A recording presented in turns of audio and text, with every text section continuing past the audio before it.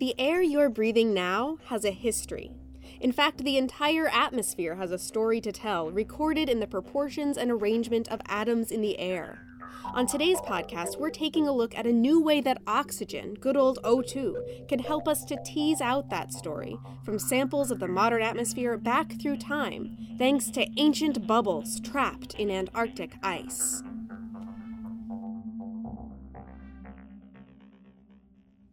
If you wanted to find a secret stash of preserved ancient atmosphere, where would you look?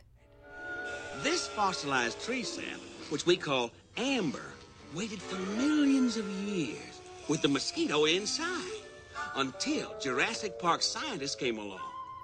Well, it turns out that bubbles trapped in amber don't quite work. It was an interesting idea that I guess just didn't really pan out in practice. Dr. Lawrence Young is an assistant professor of earth science at Rice University. There's sort of two types of problems with amber. One is that it sits around and gets oxidized at Earth's surface temperatures, sort of mild Earth's surface temperatures. What that means is that the gases inside can react with the amber itself. And the other thing is that it doesn't hold on to gases very well, partly because it's at that temperature. So amber ends up potentially sort of just exchanging its gases with the atmosphere on relatively short timescales. Young is a geochemist using chemical tracers to understand the physics and chemistry of the atmosphere.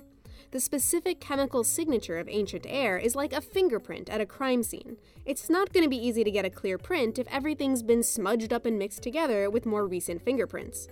In this case, the fingerprints we're dealing with are ratios of isotopes, atoms of the same element, so they have the same number of protons, that have slightly different masses thanks to an extra neutron or two. Usually you have, for any given atom, you have a couple different stable isotopes. For oxygen, you have 3 of them, mass 16, 17, and 18. For nitrogen, it's mass 14 and 15, etc. They're usually separated by about 1 mass unit, 1 or 2 mass units. And they don't all have the same natural abundance. Some of them are much rarer than others. For example, oxygen 18 is 0.2% of all the oxygen atoms everywhere. Those rare heavy oxygen atoms come in handy in lots of ways, going back to the formation of our solar system. We look different from our sun, right? We're just a tiny fragment of all of the mass in our solar system. So we could selectively get some slightly different isotopic composition coming out. But as it turns out, the sun is slightly depleted relative to the Earth in oxygen 17 and oxygen 18 atoms.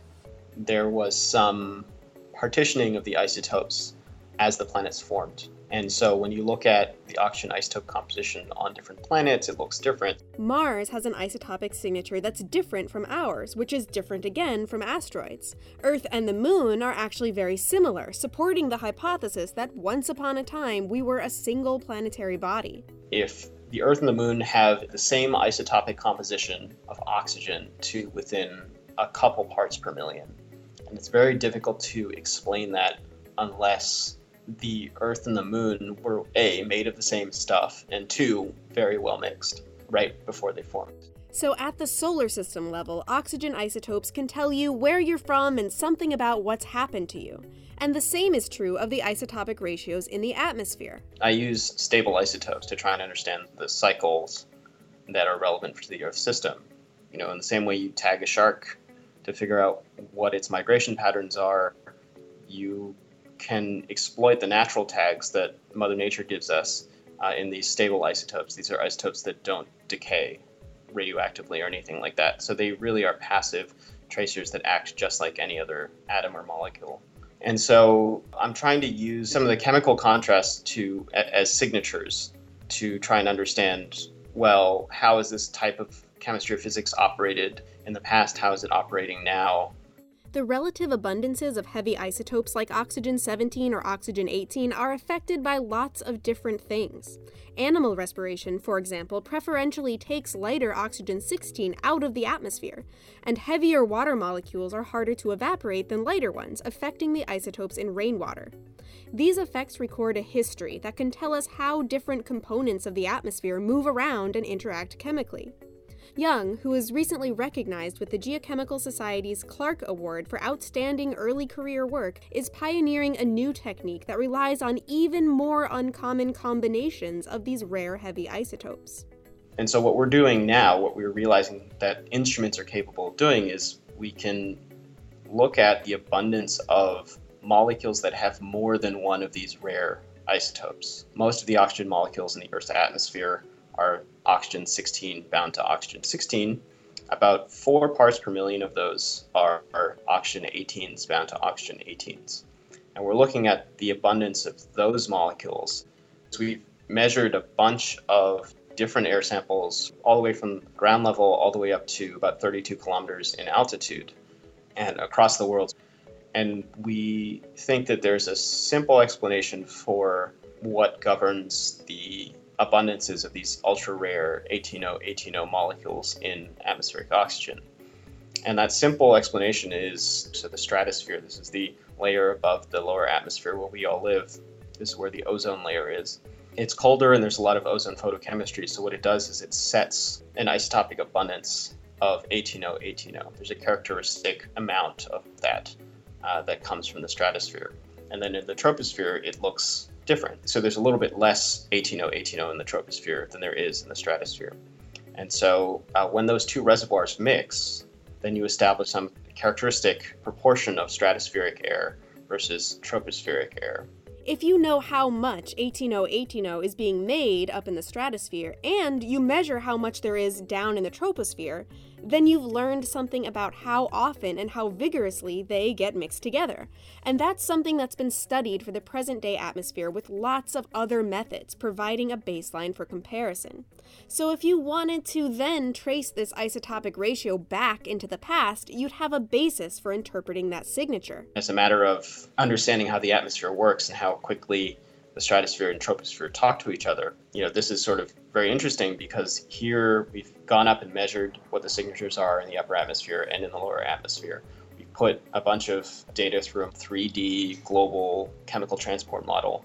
And we are using those two things to try and sort of make them consistent with each other. And it turns out that the model essentially predicts what we see today, which is kind of good. And so part of it is, okay, we have to develop the techniques to measure these species, and we have to understand what controls them, in the modern atmosphere, and then use that information together with models to try and understand something about the past. But how do you measure this ultra-rare molecule in the ancient atmosphere? We already know that amber doesn't work, sorry Jurassic Park, but there's another, better, and colder place to look for bubbles. Everyone has their origin story in earth science, and I don't know where mine came from, but part of it is the secret desire to want to go to Antarctica and visit kind of really cool, literally and figuratively, really cool places. And one of the ways to get to Antarctica is to become an ice core scientist. Ice cores. Young's search for an archive of ancient air led him not quite to Antarctica itself, but to the National Ice Core Laboratory, a repository in Denver, Colorado that houses 17 kilometers of precious ice collected from Greenland and Antarctica. The annual layers in the ice itself provide one of the most robust and comprehensive temperature records we have, going back hundreds of millions of years. The amount of heavy oxygen in water that's evaporated over the ocean and then precipitated onto a glacier is sensitive to the temperature of the air where it's snowing. A little extra oxygen-18 in one layer compared to the last indicates a little bit of a warmer year. In addition to the ice layers themselves, though, the cores contain another hidden surprise. Tiny bubbles trap samples of the actual atmospheric gases themselves. When snow first falls, it's very loosely packed, right? So the density is relatively low. But as snow continues to fall on top of that ice, it gets denser and denser and denser. And only when enough snow has fallen do you start making ice. You take that snow and turn it into ice. And when it turns into ice, you have bubbles start to form, right? That's when you start trapping the atmosphere inside those bubbles. Dating the ice itself is relatively straightforward. There are annual layers thanks to seasonal differences in sea salt deposition and snowfall, and volcanic ash can provide absolute dates to anchor the timeline. But the bubbles are a different story. Attaching a date to them is no small feat. So with ice, it's relatively simple. It's a little bit easier to date that ice, but the gases themselves, you have to know something about the physics, the transfer between the atmosphere and the ice itself. And that's because it takes a little bit of time for gases to diffuse from the atmosphere all the way to the bottom of the ice layer where the bubbles start to form. There's a lot of very interesting physics there because you can see effects due to gravitation, you can see effects due to temperature, you can see effects due to the bubbles actually physically closing off and having very small characteristic distances between the atoms in a crystal structure. And so you sort of have to know, in order to get a date for the gases, what you have to do is you have to know a lot about the ice. You have to know what the accumulation rates are. You have to know what the relative porosity of the ice is as you go down a column of unconsolidated snow. You have to know the temperatures. You have to understand something about the seasonality of the snow. So along with the ice core itself, a huge amount of work goes into studying the drill site before the sample is taken and measuring the properties of the ice in the borehole afterward. Together, all of this work gives us a time history of the composition of the atmosphere and its isotopic abundances.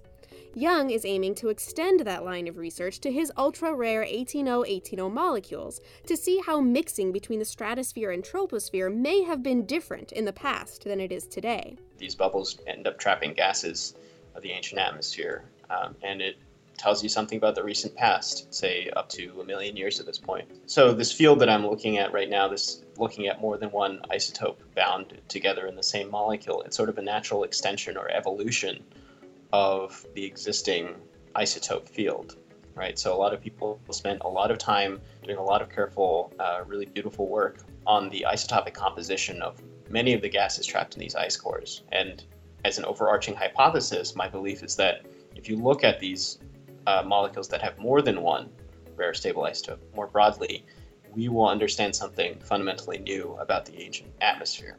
But how do you go from a 6 centimeter long section of an ancient ice core to an understanding of the oxygen isotopes trapped inside it? Very carefully. If you look at them, they have little tiny bubbles in them. And what you have to do is you have to scrape off or use a bandsaw and cut off maybe 1 centimeter or so of ice just to make sure that there aren't any contaminants when you do your measurements. And you put it inside a little chamber and you evacuate all the outside air in that chamber, and then you melt the ice. And when you melt the ice, you can actually see it bubble, right? The little bubbles start coming out and exsolving from the ice, and then you get a little sample of ancient air inside that chamber.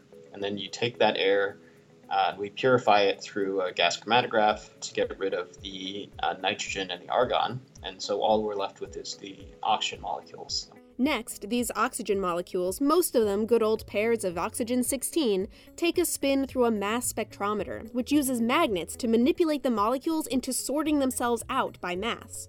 A mass spectrometer works generally by taking a molecule and ionizing it. You have a filament, just exactly like a light bulb. It's made of tungsten. Send a current through it, heat it up, and it sends electrons towards a positively charged plate. And you send oxygen molecules in there. They get in the way of the electrons. The electrons collide with the oxygen, and they ionize the oxygen molecules. And so you get these oxygen ions. Ions are actually really easy to deal with because you can use charged plates to steer them and focus them.